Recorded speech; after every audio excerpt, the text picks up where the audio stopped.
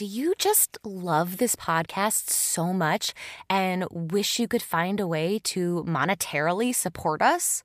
Well, guess what? Much like NPR, we thrive on support from viewers like you. So if you love this podcast and you want to become a contributor, all you have to do is go to anchor.fm. That's ANCHOR.FM. Click the support button and choose the amount that you want to contribute each month to our podcast. This helps keep our podcast going, and it keeps the phenomenal content that you have come to know and love flowing. So yeah, what are you waiting for? Sign up today. As always, thank you so much for being a listener. We appreciate you, we see you, and we hope you enjoy the show. Spoiler alert. If you do not want this film ruined, do not proceed. There's spoilers galore. You have been warned. Welcome to Talk Classic to Me, the classic film podcast and movie club where I, Sarah Greenfield, your host and classic film enthusiast, bring in my entertaining friends to talk about classic movies or any other old-fashioned form of media that strikes my fancy. On today's show, we're talking about the film Bonnie and Clyde from 1967 with my wonderful guests, Lauren Lopez and Joey Richter. Welcome to Talk Classic to Me. I am your host, Sarah Greenfield, and this week I have two wonderful guests, Lauren Lopez and Joey Richter. Thank you guys so much for being here. Thank you so much for having us. Yes, this is going to be so fun. So we watched the movie Bonnie and Clyde from 1967. I have not watched this movie in a long time, and I chose it one, because I feel like when I do this show, I tend to do like earlier films. We don't really do a lot of like 60s, 70s kinds of films. Oh. And we haven't really talked about Faye Dunaway or Warren Beatty yet. So I was like, oh, this will be a great opportunity. That being like, I'm so glad we watched it. But it's not the way that I remember it. Do you know what I mean? Interesting. 100%. Yes. So wait, what did you guys think? What's your experience? I've never seen this movie. There are so many classic movies that I totally missed. This is my first time watching it. I must say, I didn't enjoy it. That's okay. I understand. Joey, how did you feel? Yeah, I don't think I've seen this since college, since probably a film course, at which point I was probably way more likely to enjoy anything or like anything that a professor told me is a classic film and changed cinema. And so I would probably went, yes, what a good movie. But then upon rewatching it, you're like, this is a very odd movie on a number of different, like on every level. Yeah. But it was quite an experience. Yes. Well, and thank you both for watching it. And I think it's funny. The other reason I chose this for you guys, normally I try to like pair movies with people where I'm like, oh, I think they'll really enjoy this. But I think my legitimate thinking was like, wait, this is a movie about a couple and I'm going to have a couple on my show. It's about a couple who robs banks. And these two are criminally in love. Adorable. To be fair, yeah, we are exactly that was my thought process. Yeah, I constantly go to Lauren and go, I don't like that with your hair. Change that. Which is not a red flag at all. Not a red flag, but also a very weird thing to do right out of the gate in this movie. Oh my God. Well, I noted that moment. I was like, ooh, establishing dominance. Gross. Yeah. So it's right after they meet and she thinks they're going to have this great sexual relationship. And then he's like, sorry, I'm not a lover boy. That's not my thing. And so it's like his way of asserting dominance over her because he's not going to be her lover. He has to like establish himself as the leader. And I think he does that by telling her how to look. And I wrote down like, 1, you're wrong. It's adorable. 2, red flag. Like, that is not a good relationship dynamic. This is a toxic movie. Yeah, huge red flag. But anyway, so I'll get into the plot synopsis for the people at home because there are people who don't like want to watch the movie. They just want to hear people talk about it. So I will break it all down for you. Love it. So Bonnie and Clyde, picture it. It's 1967 now, but we're making a movie about the 20s. So we're going to make it look like it's the 1960s, but also the 1920s. Okay. So, or no, I guess it's the 30s. It's the early 1930s. The 30s, yeah. Yes. Yeah. So Bonnie and Clyde, in real life, very famous bank robbers / store robbers. They robbed more stores than banks, apparently. So that's a thing. But in this movie, we meet Bonnie Parker. And she is not happy with her life, and she is also gorgeous. And she happens to meet Warren Beatty, who is Clyde Barrow, who is also incredibly good looking. Yep. And so the two good looking people meet while Warren Beatty is trying to steal her mother's car. And she says, "Don't steal that car." And he's like, "Okay, let's walk and talk." And so it turns out that they both are of a similar mind about things. He has just gotten out of prison for armed robbery. She's pretty cool with that. And she's like, "So, how does it feel, Robin Bank?" Or what does she say? I don't remember. She has a famous quote, but it's about robbery. And so she's into the whole robbery aspect of everything. And Warren Beatty's like, "Oh my God, I think I finally found my partner in crime. With her good looks and my good looks and our special talents combined, we'll be the best bank robbers around." So they become bank robbers, and they're not good at it right away, and I love that. And they get together with this guy C.W. Moss, who's not the brightest, but he's good with cars, and they become like a team. And eventually, and Clyde is also impotent. He can't have sex with Bonnie, and Bonnie very much wants a sexual relationship with him because he's very attractive. They rob banks. It's a whole lot of fun. Clyde Barrow's brother comes on board, and his name is Buck, and he brings his wife, who is just like a prissy, obnoxious woman who does not fit in with everybody else. And you know that things go awry because you know that in real life, Bonnie and Clyde were murdered by a ton of machine guns. And that's what happens in this film. They want too much. They're on the lam, and they get caught, and they get murdered in a spectacular fashion. It was a huge deal at the time. It was like the most graphic death that had ever been on film. And something that the film does really well in general is it's one of the first films to kind of play with tone. So it has this like kind of comedic tone, but then it turns on a dime to get really violent. And so I think like that's the plot synopsis of the movie. And I think the reason people view this so much as a classic is because it's one of the first films to do something that we have in our regular like film knowledge now. Like every film we see now goes all the way with like sex and violence, and we have a whole different scope of what those things mean. So this film was kind of the first film to do those things early on. And I think that's probably why it's a classic. That makes so much sense. And as we were watching it, because like I didn't know much. I knew about like the real Bonnie and Clyde, but I didn't know much about the movie, and I also didn't know why it was a classic. I was like, I truly just missed everything about this movie. And so that makes so much sense because while we were watching it, I was like, wait, is this a comedy? Like, especially all the stuff with the Gene Wilder and his wife. That was like funny. It was so funny. And I was like, wait a minute, what kind of movie is this? So that makes so much sense that it was kind of revolutionary in that way.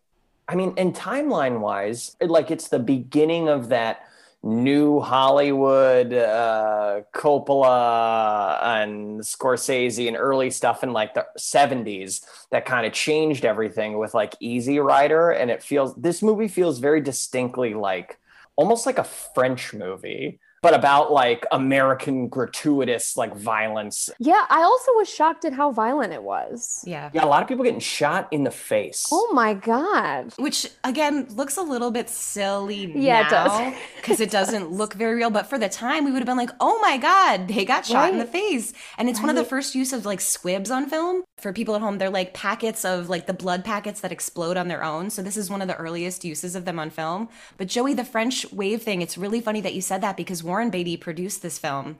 And it was kind of his first big, like, I'm producing a film on my own. He's 29 years old, by the way. Oh my God. Just like, I'm going to produce this and I'm going to star in it and I'm great. But he really wanted a French director. And he kept trying to get one and they didn't want to work on it. So eventually what he decided was like, screw it. We're just going to get an American director and do like certain things in French style, like with how we edit and how we cut things, and has French New Wave influence, especially seen in the choppy ending with the birds and the numerous flashes of Bonnie and Clyde's faces. Oh my God. Yes. So I think that's so fascinating that you picked up on it. I'm sure that's like seeded in there from like being in a screen arts and cultures class and being like, oh, okay. Just bubbles up. You're like, French influence. I feel it. It. You touched on the fact that this came out in 1967, which is like, so in movie cinema history, like 1939 is considered the golden year of films. That's when like all of these incredible films came out. 1967 is like the second golden year of films. Wow. That's when everything changed.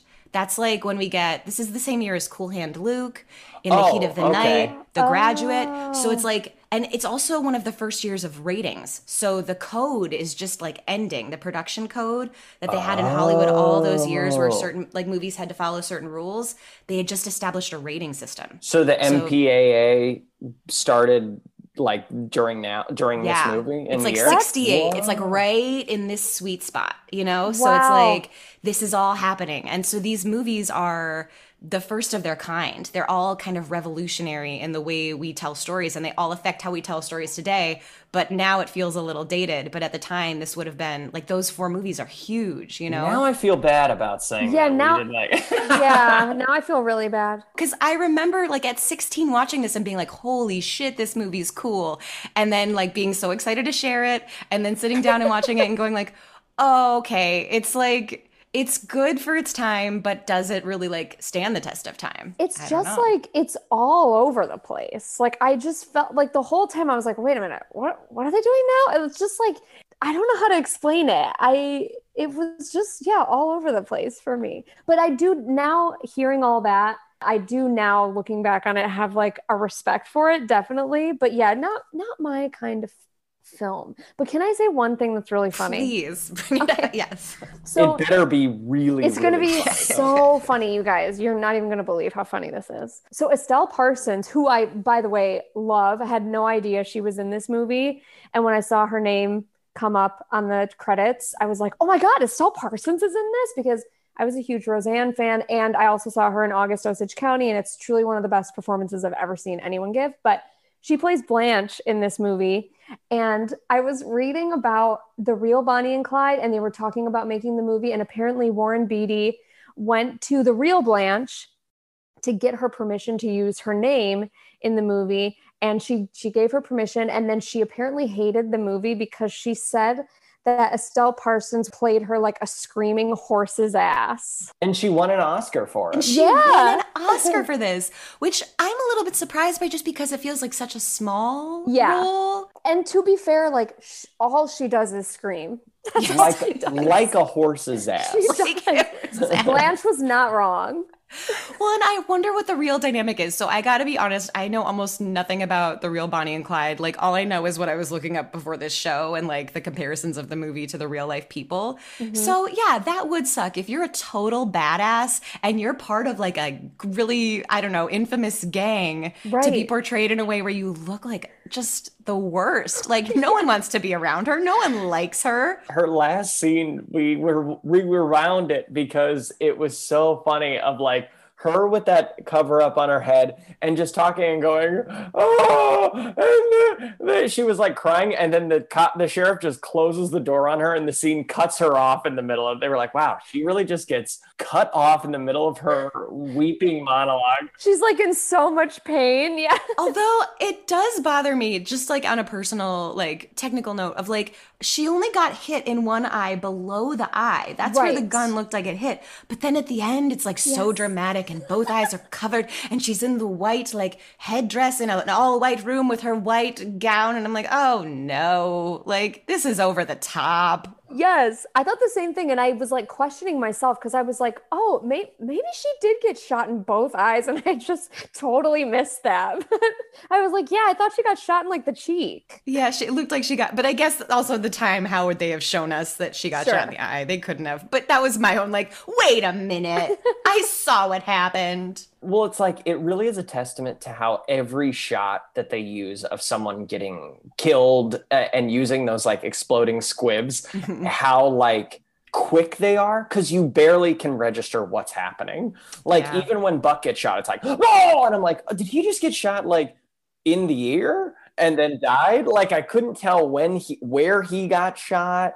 And then her too, it was just like, no! And then it like cut away. It's all very quick. And also they all die in kind of just dumb ways too. Like Buck with the mattress sticking his head out and you're like, put your head away. What do you think is going to happen? There's guns all around you. A lot of dumbassery. Every time like CW and Blanche were there, I was like, oh no, something's going to happen that's bad. They're dumb. Tweedledee and Tweedledum. Yeah. CW literally...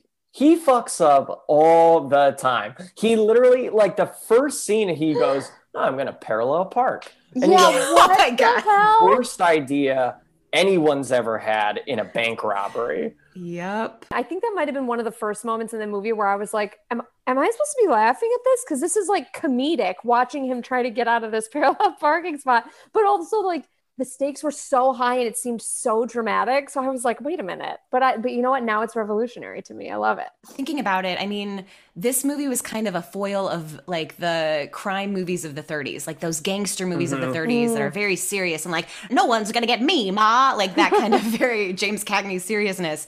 So yeah, to have moments like that give it so much levity, it just shows us like, you know, it's a juxtaposition of what had been. But now everything's done in this tone. So we're judging it based on like today's standards of like, we know this tone. We know what this means and what this is. So like the Bonnie and Clyde stuff, she really did write those poems. Yes, I read about that too. So I was cool. like, that's great. It's very cool. That's very cool. And they were saying it's like part of this idea of, they were like, what were they called? Social outlaws. There was this idea of the social outlaw in kind of like the 30s during this time when there's a depression and it was this Robin Hood idea of like, the rich are stealing from us. We're poor. We have nothing. So people were rooting for people like Bonnie and Clyde. Yes. And so if you think about it, like Robin Hood had all those ballads back in the day. Like it was like the Ballad of Robin Hood. So the fact that like Bonnie was writing her own damn ballads. So it's like this kind of connecting idea of like her writing her own story, being the social outlaw, having her own ballad.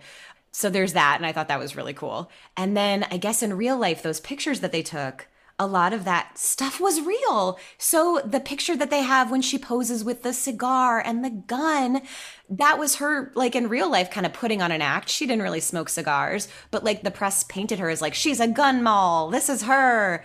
And so, yeah, her like writing her own poem, writing her own story in the end also. I love that of like, no, you're getting it wrong about me, press. This is what I think about me. That scene where they're in the bank and there's like the old guy there and they're robbing it and they're like, is that your money? And he's like, or is that your money or the bank's money? And he's like, it's mine. And they're like, okay, you can keep that, but the bank, give me all your money. I was like, that's great. And then they have that quick montage where they're getting chased after and they're interviewing everyone. And the guy's like, I like them. Yeah. He's like, these guys are great. But there could have been a few more moments because you kind of forget about that for most of the movie until the scene after they both get shot and they end up in that like encampment of the people that are like hit by the depression and they're all like giving them gruel and water and shirts. And you're like, oh yeah, I forgot that they're like heroes. And there's those two kids that were like, are they dead?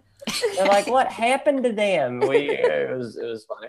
Is that Bonnie Parker? Yeah. I was like, oh, I'm glad they said her name instead of his. That made me happy. Yes. Yeah. She's a real star. icon. Yeah. Those poems really are so cool. That she really wrote them, that is like a legit thing.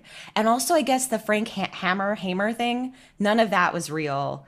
The Texas Ranger that they take the picture with. Oh, that wasn't real? So that did not happen in real life, but Frank Hamer was one of the people that tracked them down, and they actually made a movie about it with Kevin Costner like 2 years ago on Netflix. I didn't know about it till now, but I guess in real life, he was just like a retired Texas Ranger that they talked out of retirement to help find Bonnie and Clyde. But they like amped it up in this and like made him a character out for revenge kind of against them because they had humiliated him. And that deals in with like the rest of this too of like, the cop is getting back at them for humiliating him. It's like this idea of when they say to him, like, why aren't you helping your own people in Texas? Why are you out here chasing us when you could be like helping people that need you? And the whole reason that they start robbing banks in the first place, it was like the impetus of seeing the poor man who was like a good man, who, by the way, like, hey, he's integrated. Just side note, like his partner was black. And I was like, okay, so not a lot of black people in this film, but like, definitely that's not. Nice. Equal working partners, integrated. Okay, you both lost this farm. Okay, that's something. So there's like a little tiny piece of something.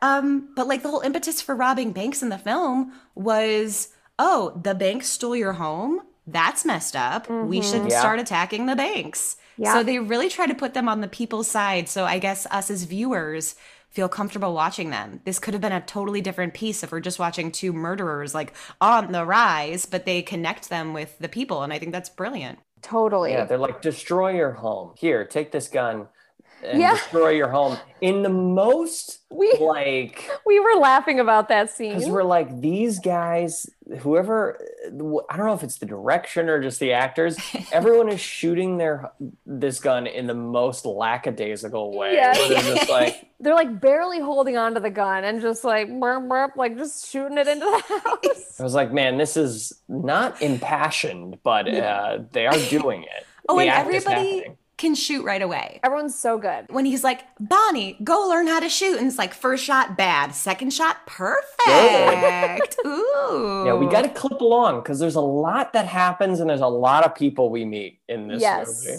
And also, as a side note, real life Bonnie and Clyde, I guess, murdered 9 policemen and 4 civilians. And I know this is going to sound really, what's the word? Like uncaring, but I thought there would be more. That seems like a lower number than I would have anticipated for like, you know, the infamy that they have, the amount of infamy. You kind of think of them as being like, I'm sure they've killed so many people, but in the end it was 9 + 4, 13. I had to do that live math. And at least the movie portrays a lot of them as almost like, not accidents, but like that first guy they kill, it's just kind of like he's on the car and he's like, ooh, and he shoots, and then he shoots the guy in the face, which was intense. But yeah, and then, you know, a lot of it is just in crazy shootouts. Again, this is just a movie. I don't know how much of this movie is fact. It's also a very like physical movie. Like the characters are really like roughhousing with each other, or like the actors are at least doing it. Like when his brother first shows up, they're like wrestling in a way that I'm like, this feels very like actually dangerous and like actually like someone would get hurt. Then when CW's dad like throws the food at him, I was like, man, this feels very indicative of like that new Hollywood 60s, like we're doing things different. Like people are actually going to hit each other and people are actually going to fight. And it does feel kind of like raw and very aggressive and like kinetic, the energy, like moving around, which is exciting. And I imagine at the time was a huge deal to watch that. I'm noticing it now too, with not just like physical violence wise, but the emotion between Bonnie and Clyde, because they don't really have a sexual relationship, right? It's all about like the building of that. And it's like the way they would hold each other in different scenes. Like the one scene where she wants to go back and see, it was after she saw her mom and she's like, I don't have a family. And he's like, I'm your family. Like her legs were exposed for a minute and she covers them and she like makes herself almost look like she's in a womb while he's holding her. And I was like, oh, what a great like physical, beautiful moment. It's not about sex. It's like these two people who deeply care about each other, and we're seeing that through this like very physical gesture that simulates almost just like a womb, like family. Like he is her family. I really liked that.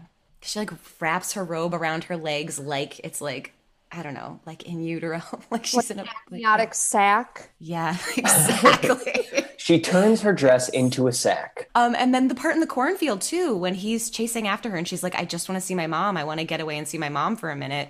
And the way that they like hold each other, the fierceness of like his grasp on her. I'm not gonna lie, when they had that part where they were with her family, I literally for the first like 1 to 2 minutes of that part thought it was a dream ballet.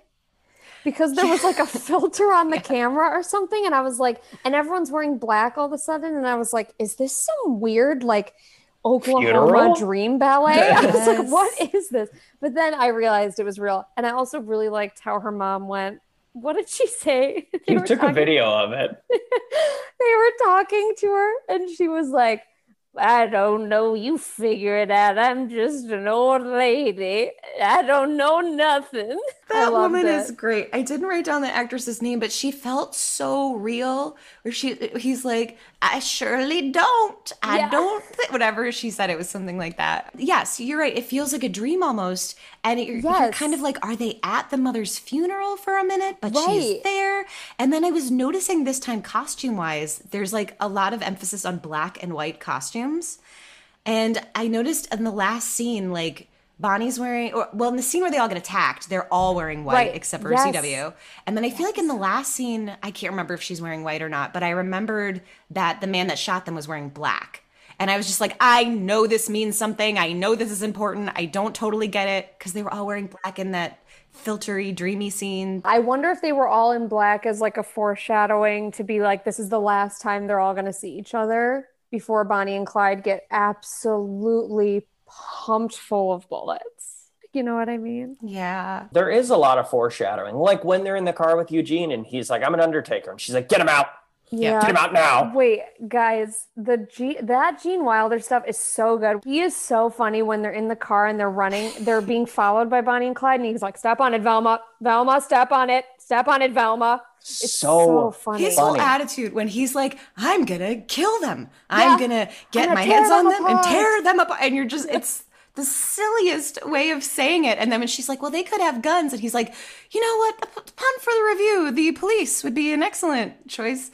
His comedic timing is so like wry and great. He is so brilliant. But again, like that comedy tragedy thing where it's like the stakes are so high, they have to get away from these murderous people. And then they end up kidnapping Gene and Velma, and everyone's just like having a great time. Yeah. It's like so quickly, they're all just like friends and they're laughing, they're eating burgers. And that's when Bonnie says the thing that I feel like is if there was like a t-shirt quote of the movie, she's like, you're folks just like us.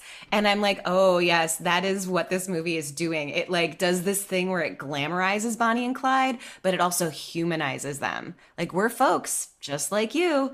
So I was like, ooh, that's a good way to do that. And then just the comfort that they feel with, like, there's guns on them and they're like, my burger isn't done right. Can we fix something about this?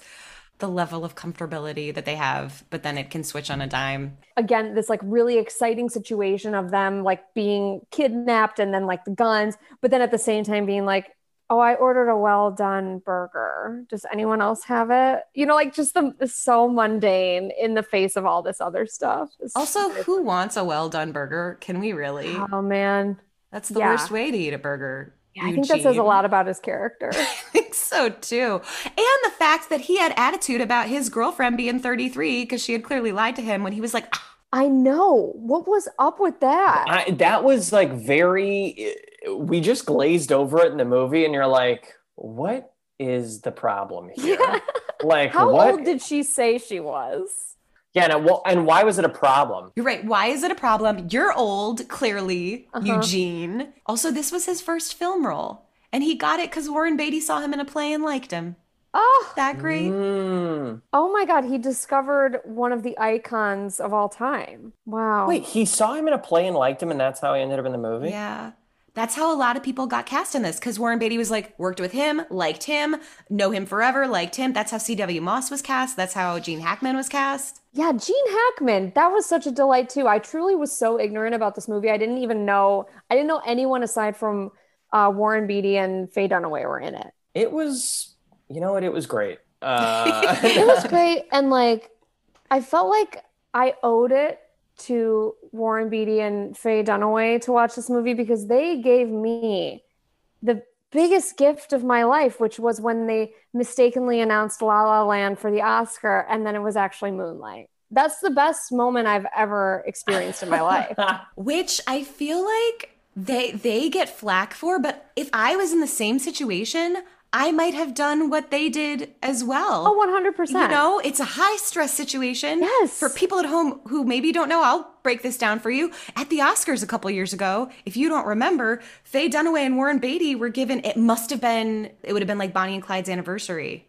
So I think that's why they brought them together. That makes sense. So they come on stage, they're about to announce the best picture winner. They open the envelope. Warren Beatty pauses for a while. Faye Dunaway thinks he's like jerking around because she's like, I know Warren Beatty. He's kind of a jokester. So she looks at the card, sees like Emma Stone, La La Land, and says La La Land won. La La Land did not win, as we know. Moonlight did, as it should, because Moonlight was absolutely fantastic. But what a moment. Oh my God. So yes, they gave us that moment. Yeah. And I feel like she got kind of blamed for that shit too. And I was like, no. Like, you can't blame them. I don't think you can blame them. Someone fucked up big time backstage. Yeah. It's definitely not their fault, but you know, one can hope that it brings everyone back to Bonnie and Clyde.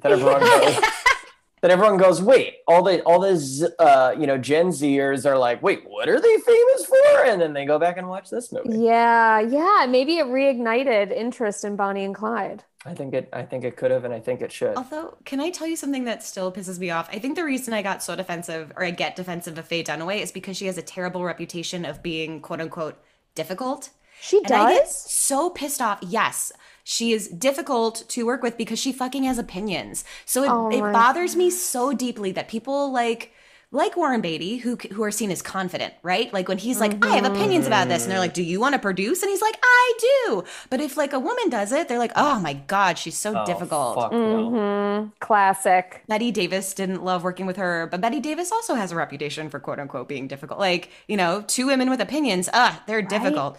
But yeah, that really bothers me because she got into fights with Roman Polanski on the set of Chinatown. And apparently they had like deep respect for each other. And he said like she's a fantastic actress. Roman Polanski. He's the worst. He's the worst, and we yeah. can't take anything he says seriously. That affected her reputation, not his, right? When he does it, they're like, he's a genius. When she's like, hi, I think my character should do this, or I think we should try it this way. It's like, oh my God, can you believe her?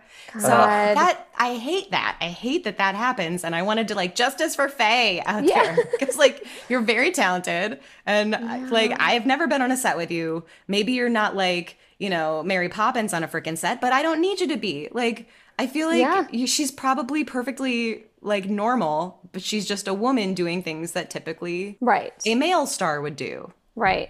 Man, that is classic. I didn't realize she had that reputation. That's so annoying. There's a story about her on set. I hope I'm getting it right, but I think I read it right. Where like Roman Polanski was so pissed at her one day that he like took a piece of her hair and ripped it out and was like, it's too shiny. Wow, what the fuck? I hope there was nothing like that on this movie. I hope everyone had a good time. I hope everyone had a fun time making this movie. And as they were making it, everyone was just going. We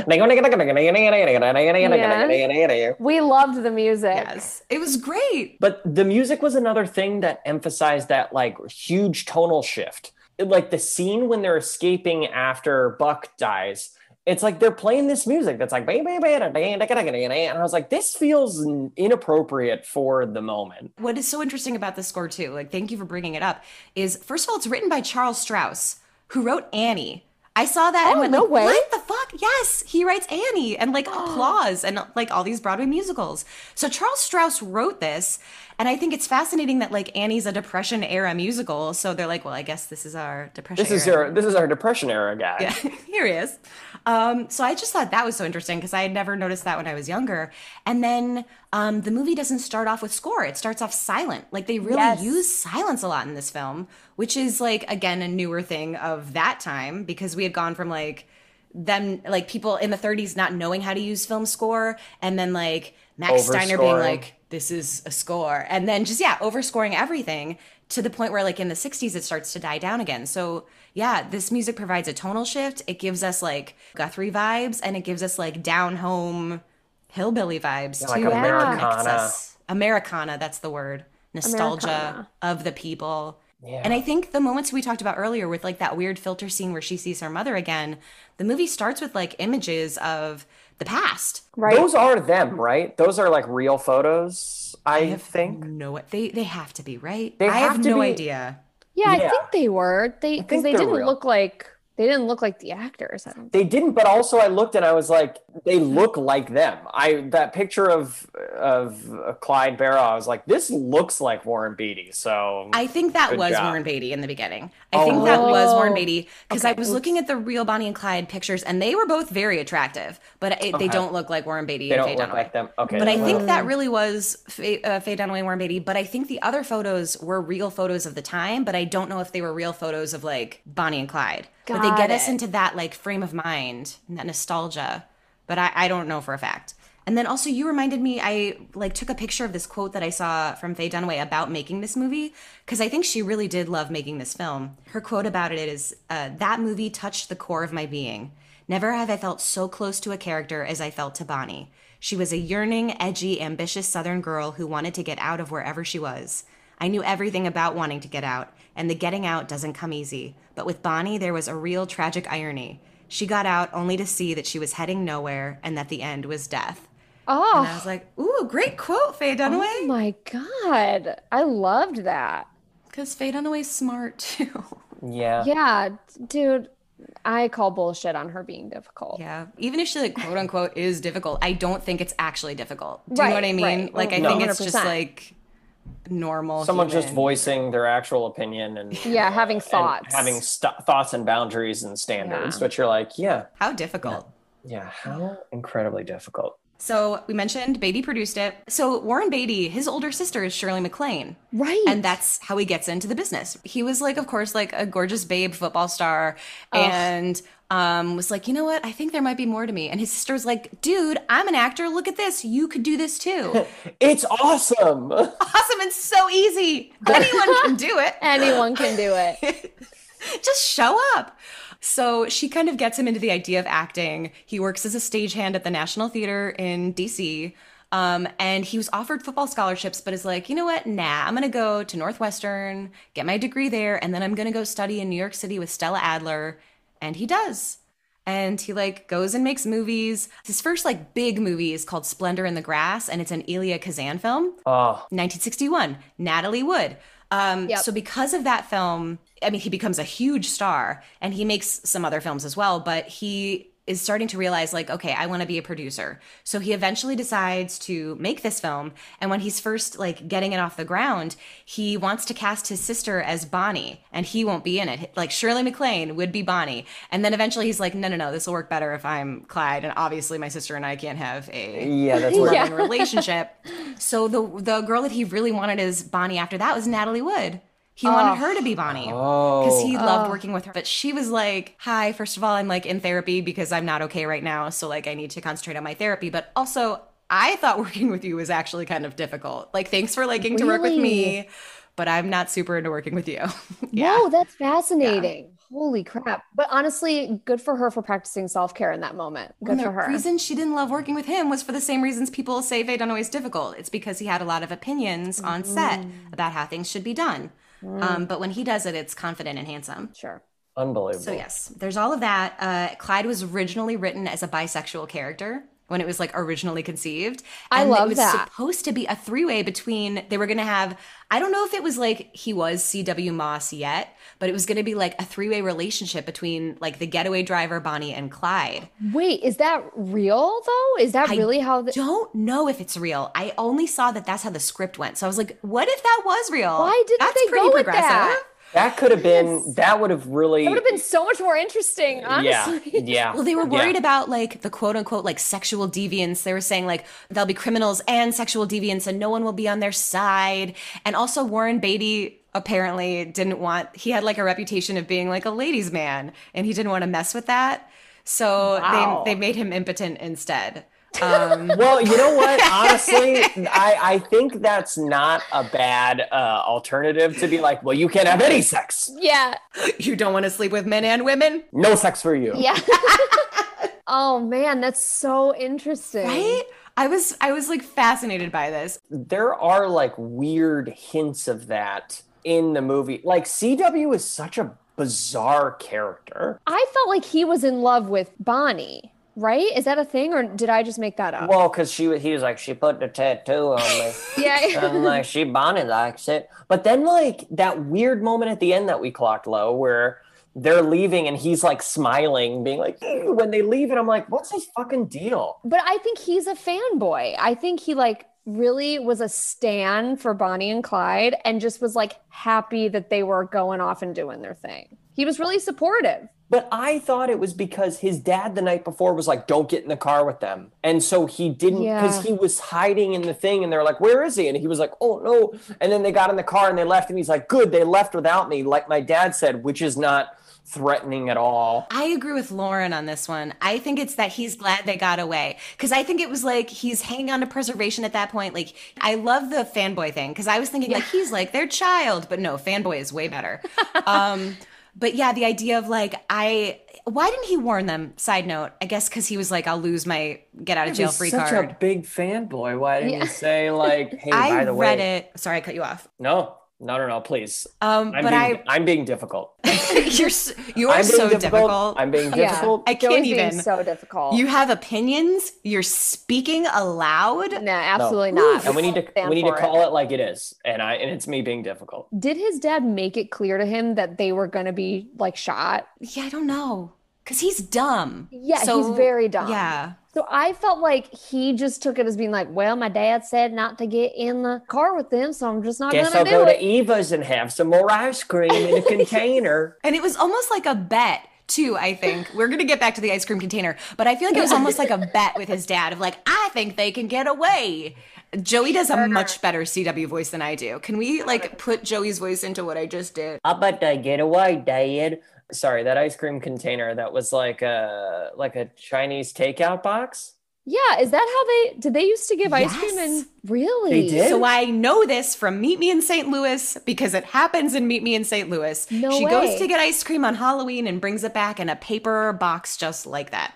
So that's how they used to do ice cream. Wait, I kind of love that. I think they should bring that back. It's adorable. I would be into it. Yeah. It's not that different from the circular cardboard container. No, you can still make a pint. Those square boxes like that you get at a Chinese takeout are much more aesthetically pleasing, in my opinion. Plus that cute little stamp on it. I was like, if they sold that in Silver Lake right now, oh my we God, would all be paying like $10 for it. Yeah, we need exactly. To work on branding and ice cream. Let's maybe we should edit this out of the podcast so that keep it for us. You can use it, and so no one can take this. Copyright. Nobody can steal it. We thought of it first. Proof on this day. I think.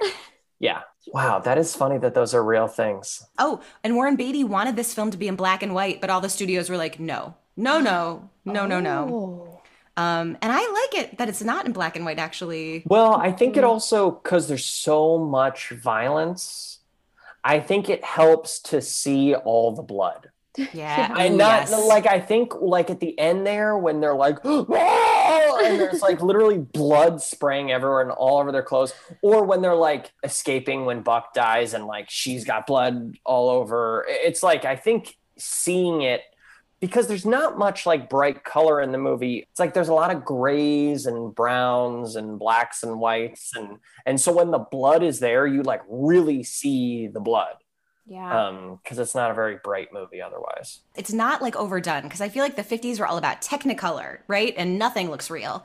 So this is like the beauty of real nature, the beauty of the sky, the beauty of the cornfields. Yeah. The way the clouds naturally, like when you were saying earlier about like signs that things were going to go bad, this was just weather. But the clouds that go over the cornfield as when Bonnie's she's running it, them, that is, I think, the best shot in the movie. I was like, this is actually a gorgeous shot of like, it just, naturally kind of like creating shadows. And that was really nice.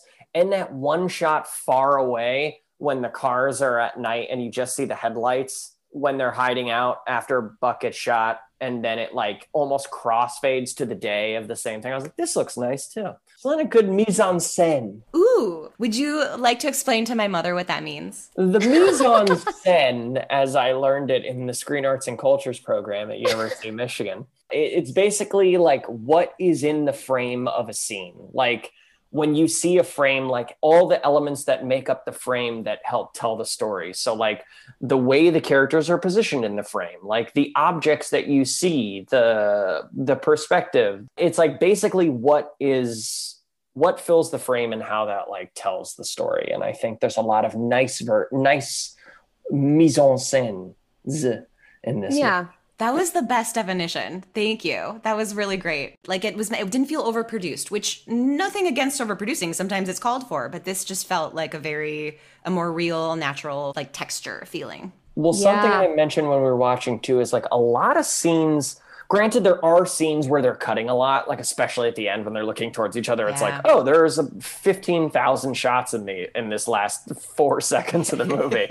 But like there's a lot of scenes where moments are just playing out in wides and characters are just kind of like moving in a wide. Like there's that shot where they first get into that first home and everyone's just kind of walking around going like, wow, look at this kitchen there. And it's just like everyone's in the frame doing a bunch of stuff. And I'm like, I love that we're just watching it play out in this single shot and this single wide. Like a play. Like a play.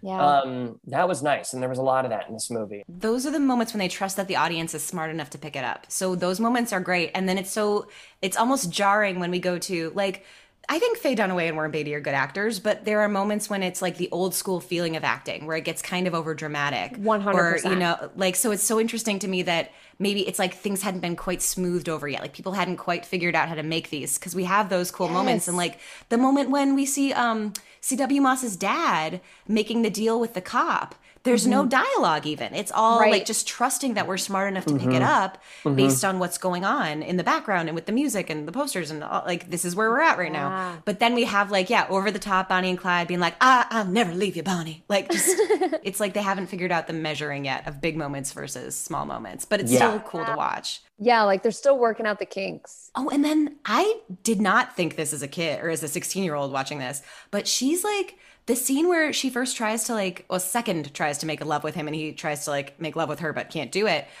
They imply that she's like giving, like she's going down on him. What's the fancy word for this? Like giving him oral sex. Yes. I was like, whoa, is this like, it was very shocking. Yeah, that's the 60s, baby. That's the 60s and the 70s. They went, it's almost the 70s. We're going to do this. Yeah. And I was like, whoa, they're really taking this to like a sexual place where movies had not been allowed to be before. Like she's naked at the top of the film. And that had not happened.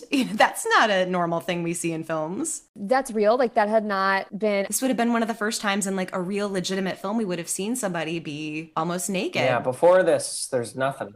Yeah, I will say in the beginning of this movie, I, for a second, thought like we started it wrong, because it just starts and it took me a moment to be like, did we come into a scene late, or like did HBO Max cut off a scene of this movie?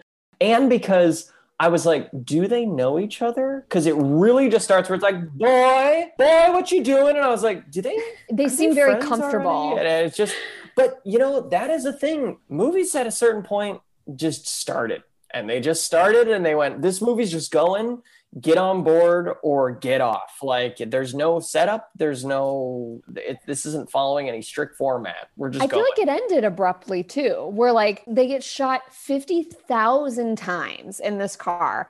And then you just see the sheriff or whoever, like the people that shot them, just kind of mosey up to the car and look at it and go like, well, they did.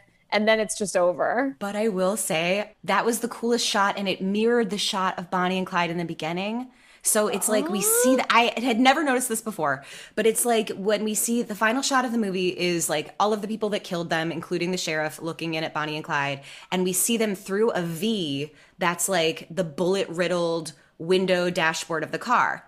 And then early on in the film, when they're first having Coke together, Warren Beatty is making like a V shape with the Coke in his arm, and we're seeing Faye Dunaway through the V, and it's like the same shot. It's like the opposite. So I was like, oh, they're meeting and like kind of falling for each other, and they're dying. And I don't know if it was meant to be that way, because it really does just look cool. It could have been like a this looks cool thing. I'm sure but I noticed that this time, because those were my two favorite shots. Because early on I was like, oh my God, this shot is fantastic. He's just guzzling his Coke, and we're getting Faye Dunaway's reaction to all of him underneath his soda.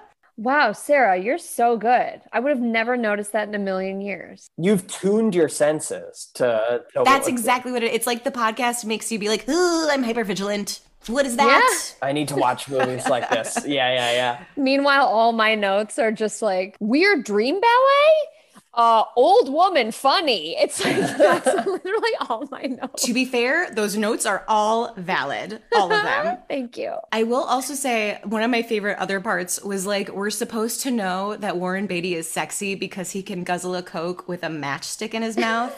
Like, that's what cool. A man. Ooh, he's different than other men. Yeah. Well, famously, all men can do one or the other. It's very rare that a man can do both at the same time. It's like doing this thing. Patting your head and rubbing your stomach, yeah. Which I can do, as you can see.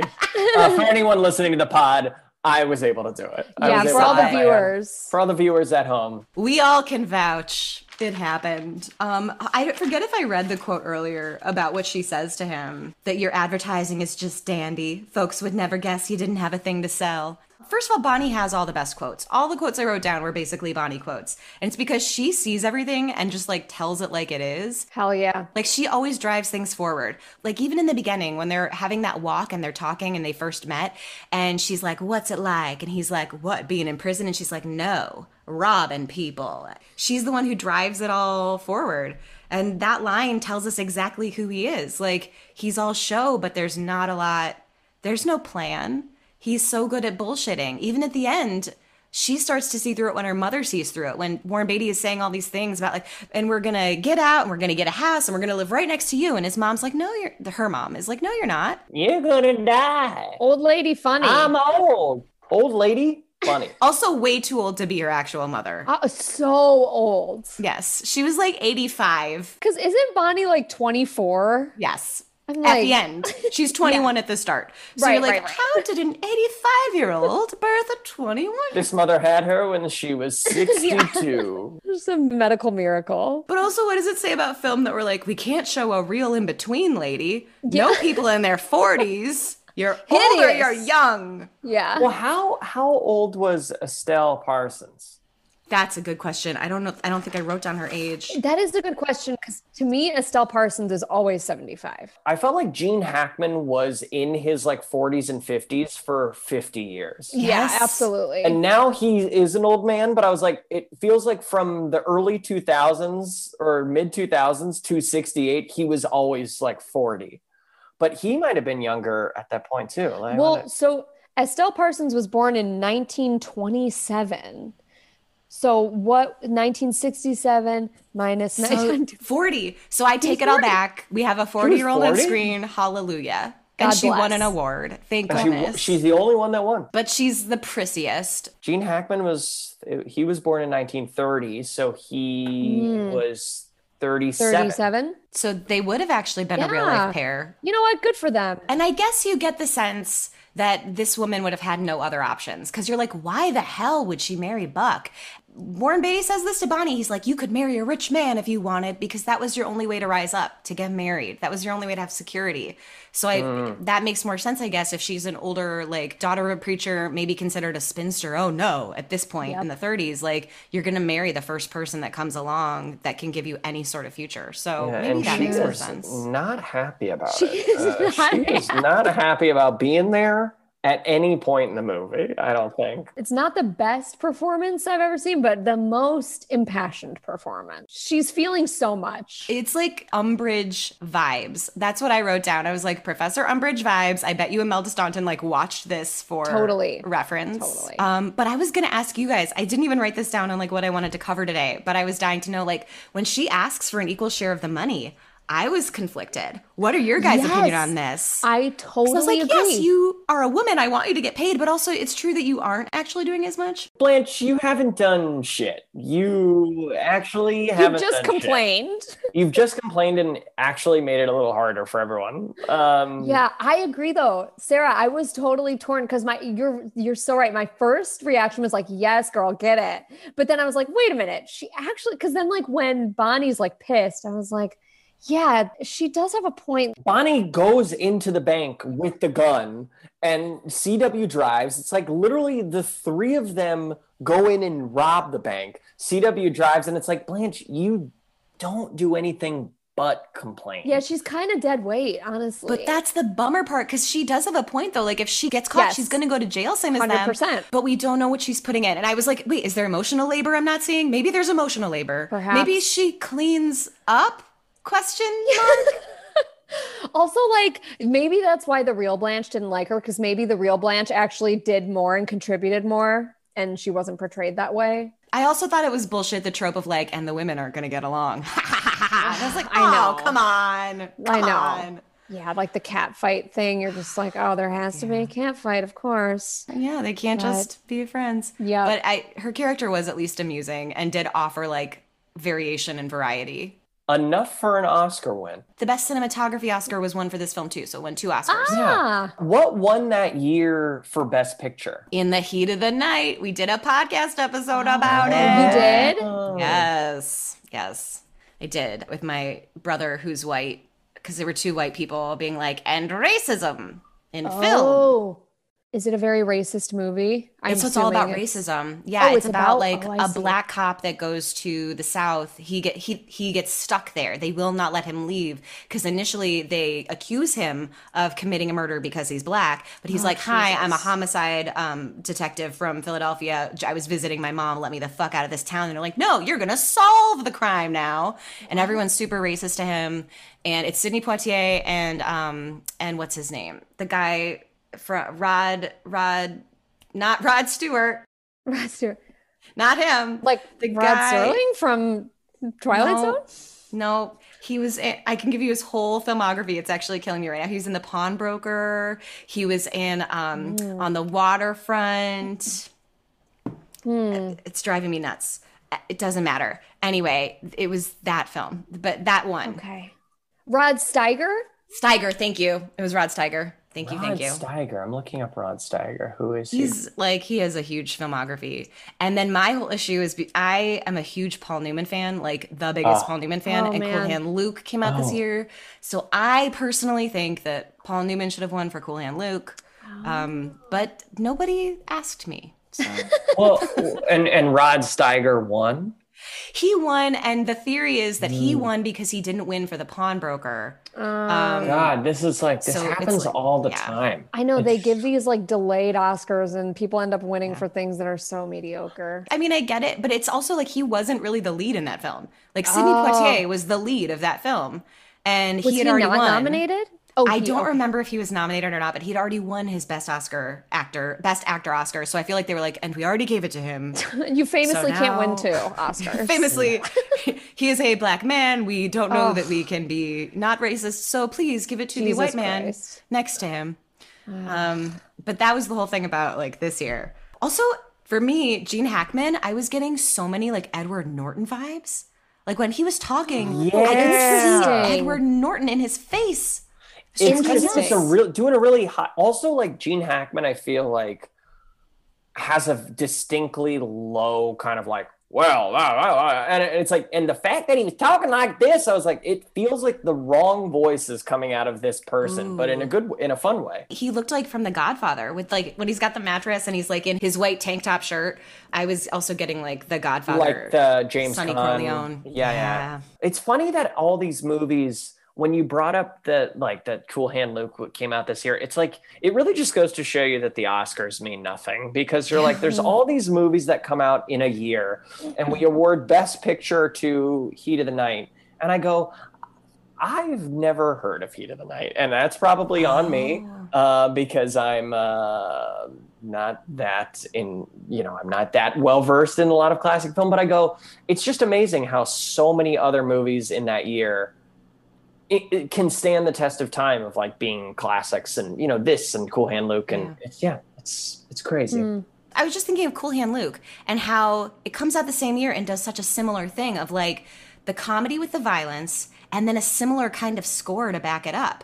Like that, it's got like a twangy banjo score as well. So I'm like, is this the year of the like violent comedic film with a twangy banjo score? Yeah, that was the trend. Cool Hand Luke is such a good movie though. And it's like Cool Hand Luke is like also very funny, but not, it's like one of those where you're like, is this a comedy? Is this a drama? Like, what is this movie? Yeah, they all have a deeper point as well. The movies. When we were last visiting with Lauren's family, we started watching The Sting with her dad. And I was like, I had never seen it. And it's such a good movie. I was like, I need to very good movie. We watched the first like 30 minutes or hour of it. I watched probably the first hour with him. Yeah. I think it's my dad's like all-time favorite movie. But it was great. And I had never watched it before. I missed out on so many old movies. I want to just touch in with the fashion.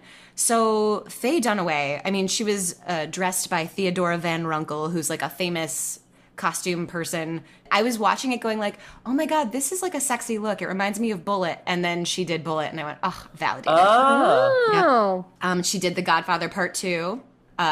She's like, it. You never seen The Godfather Part 2? No. That's okay. It's okay. You're so nice. You keep trying to reasure me. It's really sweet. I've never seen any of The Godfathers. Really? I know. Sarah, I haven't so seen sorry. so many things, though. I have seen none of The Lord of the Rings. I've my so there you go. Sarah, we'll make a podcast that's just us making you watch Lord of the Rings. It's 4 episodes. That's it.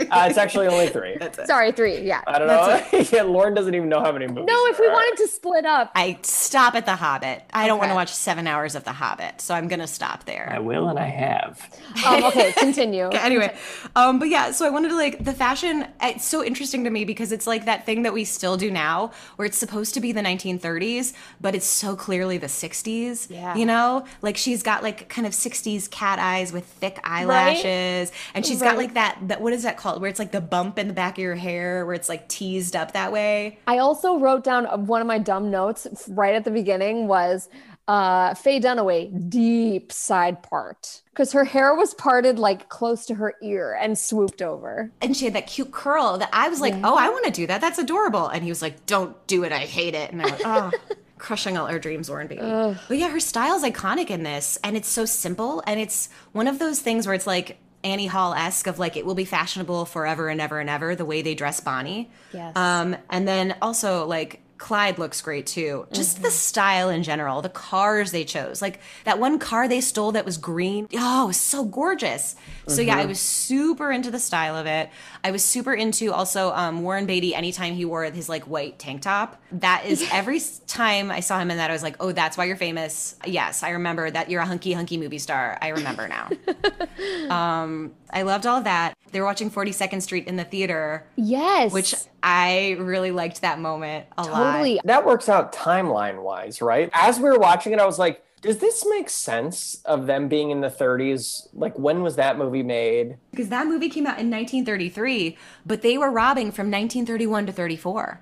So, like, it could have been inaccurate, Sure. right? We don't know. It might have been. Because that was also in the very beginning. That was, like, right after they killed the first guy. You know what? This movie sucks, actually. That was totally historically inaccurate. No, but that was my main thing was like, wait a minute. I like couldn't let that go, that whole scene. I was like, is this movie actually in theaters when they're, you know, it being in the 30s? Interesting. Because I think this is Bonnie's journey more than... I know it's Bonnie and Clyde, but I do feel like it's more her journey because it seems like we're following her arc of like, I want fame, I want a grand life, and we see her rising up. That's her moment of like, we're in the money. I'm in this movie theater. I'm watching them do this insane choreography. That's going to be my life. And she buys that necklace that's got all the coins on it and singing We're in the Money. So it's like her rise of like, oh, I want fame, I want glory. Faye Dunaway said it in the quote earlier better than I ever will.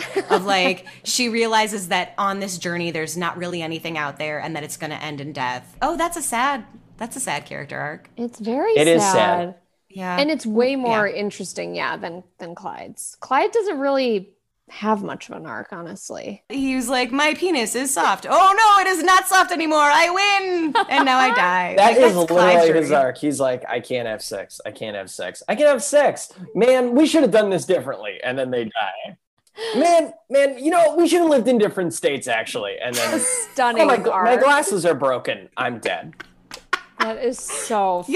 Yum, this pear's delicious. Man, this is good. Okay, side note, that pear looked so good. I kept going to Joy. I kept being like, God, that pear looks It was a great. sensual pear. All the food in the movie, Food looks so good. like whenever they went out for groceries, I was like, ooh, they're getting groceries. And like when they were eating those sandwiches, I was like, God, those sandwiches look great. When they were stealing from the store and there were like those cookies on the shelf that kind of tipped Yeah. over, I was like, Yeah. oh, Yes, those the cookies. the cookies, and when they went out and ordered, and they're like, there's this fried chicken place, so get her like 6 tenders. And I was like, yum. No, they didn't say tenders. They said chicken dinners. I don't think they had tenders back then. I think they had ordered chicken tenders. No, they didn't. Well, maybe that's what I wanted to hear. You wanted. You said get like 10 chicken dinners. I thought he said get like 10 chicken tenders, and I went, yum. But yeah, I'm with you 100% on the food. Yeah. And it's such a like tactile human thing too. Maybe that's why they were focusing on food. Because like in rich movies of the 30s, they don't even eat. You know, they're always in these big grand sets. And so we have like characters that are real people that are eating food just like us. Yeah. It's so nice. So relatable. Bucket of gruel. The gruel. Even the gruel sounded good. They put all that gruel in like a paint bucket and then Yeah. like, gave it to him. And I was like, yum. I was thinking it was chili, and I was like, ooh, they're cooking good. But Was no, it? it was probably gruel. I don't know. I made it up in my head. I was like, warm food, chili. I'm not even 100% sure what gruel is. It just looks like gruel to me. I went, this is gruel. To me, it's like gruel is like all over food. It's like water and like oats. It's like It's just like paste. oatmeal, like Yeah. paste. Like eat Yeah. this. Yeah, I'm looking up gruel. Sounds great to me. Oh, also, this was directed by Arthur Penn, and he was not the first choice for this. Warren Beatty went to like a ton of very famous directors, and they were all like, no. And then he went to Arthur Penn, and they have like a really good working relationship and work together again. And Arthur nice. Penn, he called Warren Beatty the perfect producer. Wow. He's like, he's there for every step. He's completely part of the process, like, which is funny because that could be considered controlling. And he's difficult. Is he a perfect producer because he has opinions? That would be funny. Because he like shows up and cares about the work and has opinions. Got it. Yeah, got it. yeah. But yeah, so Arthur Penn also directed The Left-Handed Gun with Paul Newman. The Miracle Worker, which is what kind of got him more famous. The Chase he did right before this with Marlon Brando, and it had kind of a similar Bonnie and Clyde vibe. And then he ends up doing Alice's Restaurant, which is like the famous Arlo Guthrie song put to film. It's like a famous Don't Go to Vietnam movie. And then he directs Little Big Man as well, the Dustin Hoffman Native American picture. Which, okay. Also plays with tone. So those are kind of the things he's famous for. Okay, so Warren Beatty, born in 1937, still alive today. I can't believe he's married to Annette Bening. I know. Right? I love Annette Bening so much. That's great. They're like dream couple goals. They're wonderful together. And I don't know what you know about Warren Beatty. If you had said, hey, Sarah, what do you know about Warren Beatty before looking into him? I would have been like, he slept with everybody. He slept with all of Hollywood. That was like his reputation. And it's true. I didn't There's know a that. list of famous women. Like, he was linked with at least 100 celebrities, at least. What? It's a list of. Cher said he slept with everyone she knew. Oh my God. Yeah, so that's why with Annette Bening, they say she quote unquote tamed the whale. Like, Wow, that was go Annette. He's famous for being an actor, director, producer, and screenwriter. You all might know him from Splendor in the Grass, The Roman Spring of Mrs. Stone, where he plays like a hot young man sleeping with a much older woman who's played by Vivian Leigh. He's famous for Shampoo, Heaven Can Wait. I like that movie a lot, Heaven Can Wait. He won the directing Oscar for Reds. Our generation knows him as Dick Tracy, obviously, because we all watched Dick Tracy. He did have a relationship with Madonna and was in her Truth or Dare documentary. Oh my God. Yes. He was in Bulworth, Bugsy, and very famously in Ishtar, the failed film dubbed the worst film of all time, written by Elaine May, who we talked about a couple weeks ago. His big thing was just like, he had so much confidence in himself. I forget who said it, but they were like, that's the key of Warren Beatty. It's just like, he knows he can do it and he does it. And I just am so envious of that. I wish I had the confidence of a 29-year-old, very attractive man. Straight white man. He is 21 years older than Annette Bening. Yeah. I wrote the list of all the women who dated Warren Beatty is bananas. That was my quote. That is It's insane. so funny. But yeah, he was known for sleeping with everybody. I read a book recently. Who was it? There was a famous actress that was like, I almost slept with Warren Beatty. He took me to a party, and then there was someone more attractive there, and he ditched me for the more attractive person. And it's a famous like star, someone that we're like, oh my God. But I did read an article about Warren Beatty not that long ago. It was like an article like, where's Warren Beatty now? He's been out of the spotlight. And I guess what he does is he like decorates his home. He's like a total stay-at-home dad. Great. Like, he retired to raise his kids, and Annette Bening's the one that has the career. Yes. And he like cooks and he like decorates their house. As he damn well should. That's really nice. So I loved all of that. And then Faye Dunaway, 1941. So I think she would have been maybe 26 when she made this, or 25. I don't know when they actually made it versus when it came out. But this was her first big film. She had done 2 films before this, and one of them was with Otto Preminger, the famous director who he made Carmen Jones, and we talked about him on the podcast on that episode. But he was difficult to work with too, and she hated working with him so much that she was in a contract to do 5 movies with him or with his studio. It was either him or his studio, and she got out of it. She had to work really hard to get out of it because she was like, working with him was one of the worst experiences of my life. I never want to do it again. But then because she had the guts to do that, she gets Bonnie and Clyde. Which she said she got by the skin of her teeth. It was like a last minute put her in the game decision. Whoa. Queen. Yeah. And some of her famous movies are Network. That's probably, I think, her most famous, biggest film. She won the Best Actress Oscar for it. Yeah. Chinatown, too. Chinatown, and The Thomas Crown Affair, which came after this, which she got because the director of that, he saw the dailies of this. This film wasn't even out yet. And Arthur Penn advocated for her and was like, no, you got to see her. And so she gets cast in The Thomas Crown Affair, which is incredibly sexist, actually. So I don't love watching it, but there's that. She's got a small part in Little Big Man. She's in The Towering Inferno. She's very famously in Mommy Dearest, where she plays Joan Crawford being abusive. Oh, She's yeah. great in it. Uh-huh. And she's in After the Fall as well. So her like story, her dad is in the army. They moved around a lot. She was raised all over the place. She eventually gets her degree in theater from Boston University. Because of connections she made there, she gets connected with Elia Kazan to be part of like his, like a young actor in his theater troupe that he had going on, and that elevates her. Like she did a ton of theater. I love that about actors when they come up through the theater and like have training and all of that. I love it, right? Love it. She does all that. I wrote she had a reputation for quote unquote temperament. They said she was demanding because of her attention to detail. Wow. She dated Lenny Bruce in 1962. I thought that was very fascinating. Cool. Okay, Yeah. interesting. She loved this movie, and she loved being known for this movie. She had a slump in her career before the 70s. The 70s elevated her again, and I feel like that's kind of like the height of her career, what she does in the 70s. The film was unprecedented at the time because of the level of graphic violence and the glorification of murders. Somehow that was written with her Bonnie and Clyde stuff. I don't know why. And then Michael J. Pollard plays C.W. Moss, and some stuff he's been in is Scrooged and Tango and Cash and Roxanne. So he does some character actor work. Velma, who's the one woman that's in the Gene Wilder scenes, her name is Evans Evans. And she was in The Iceman Cometh. Her name is Evans Evans? Her name is Evans Evans. I had never heard of her. Evans Evans. I love it. So there's her. Yeah, and then Ivan Moss, the guy that plays Ivan Moss, his name is Dub Taylor, and he goes on to be in like The Getaway, which is like the next kind of version of Bonnie and Clyde, and I just thought that was really interesting. Interesting. Also, Gene Hackman was in The Birdcage. And Gene Hackman is a super famous actor who is in a lot of movies that you all know, and we're probably going to cover him on the podcast one day, so I'm not worried about not talking about him here. Great. So anyway, those are kind of all the people. And I mentioned earlier, Michael J. Pollard got put in this just because he was like buddies with Warren Beatty. And then Warren Beatty had worked with Gene Hackman on this film called Lilith and was like, he's great, so he's going to be in the movie. Cast him. Are there any like quotes or moments that you're like, oh, I need to shine light on this and share this? I think just, I'm an old woman and I don't know nothing. That is truly the takeaway quote for me from this movie. I related to it. You know what I mean? That's how I feel a lot.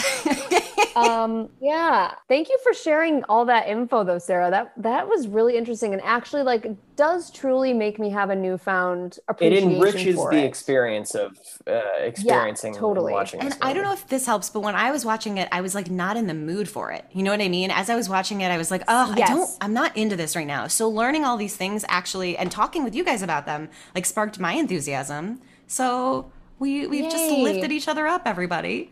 Yay! Wow. Putting a modern 2021 lens on things. I should just say modern lens because that way people can listen to this beyond 2021.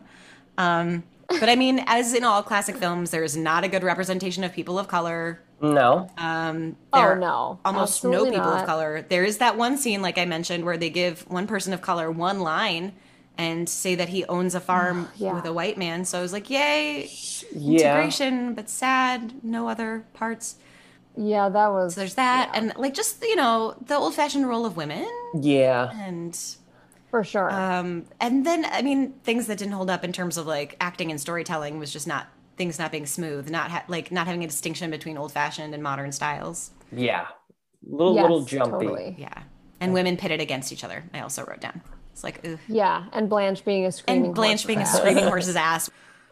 Here we're going to head into the double feature portion of this podcast, which is when I go, hey, if you like this, check out this other thing. And it's so interesting that you said The Sting, Lauren, because if I was to actually pair this with something I would want to watch, it would be either Butch Cassidy and the Sundance Kid or The Sting.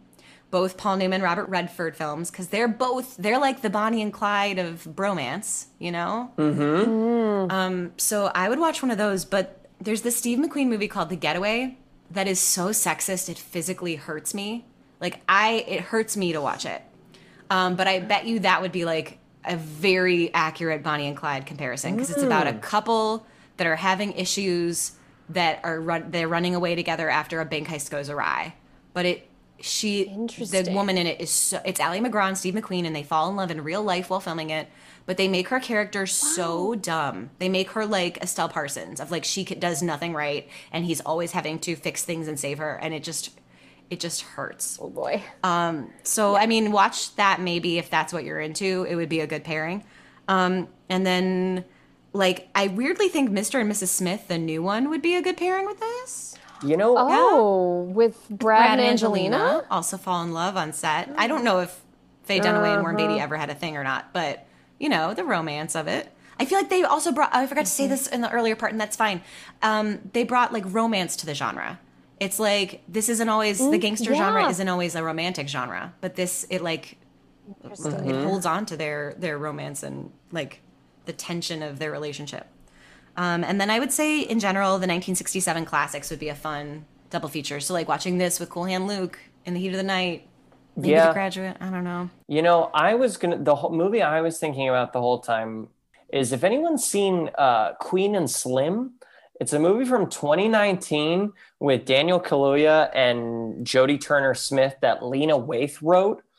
It takes the idea of, like, two people on the run from the law that kind of become infamous, and kind of puts it in the context of being Black in America right now, and having a situation, I don't want to give anything away, like having a situation go totally awry that is, like, totally spun in a different way, and them going on the run for it. And it's excellent. And it's an excellent movie. And specifically, a lot of the, like, take photos, like taking a photo and having that kind of persona similar to the Bonnie and Clyde thing, and, like, sending it out to the media it was very reminiscent of this movie, but is also just an incredibly good movie. So I would suggest that too, and as a little additional thing. So Forget the Getaway, actually just watched that. I haven't seen it, but I remember it got really good reviews. It's very good. And I've, like, meant to see it. So yes, I would definitely put that on the list. And then I haven't seen The Highwaymen, that movie that came out with Kevin Costner a couple years ago that's supposed to be about the guys that catch Bonnie and Clyde. Oh, yeah. So I don't know if that's good or not, but, like, that's interesting that they made a movie about that man who's ridiculed in this movie. Yeah. So I don't know. And Woody Harrelson's in it, and I feel like he's usually good in things. It's a Netflix movie, right? Yeah. Tell your parents to watch Highwaymen, and you go out and watch Queen and Slim. Highwaymen seems like a movie my parents would love. Yes, that's definitely a parents' film. I agree with that. There was one thing I just realized you had brought up that I was like, oh, that's so interesting. Their relationship with the media and the press, and, like, them thinking about that as they're going and doing things so that it, like, for how it will appear in the press, and when the press turns on them about like, Clyde left his brother for dead, and he's like, no, I didn't. He was already dead. Like, yeah. Yes. So it sounds like we were all like, okay, you know, this movie, we appreciate it more upon further review. Oh, yeah, definitely. Yeah.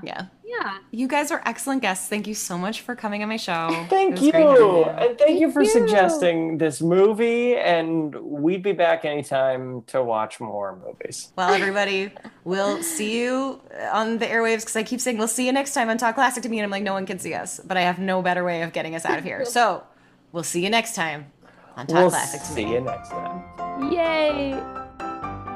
You have been listening to Talk Classic to Me with Sarah Greenfield. That's me. My guests this week were Lauren Lopez and Joey Richter. They will be featured on our Instagram page. If you enjoyed our show, please introduce a friend and show them how to subscribe, and maybe even find our page on anchor.fm and become a sustaining member. And don't forget to follow us on Instagram at Talk Classic to Me for awesome content and to find out which films are coming up next. Thanks for listening.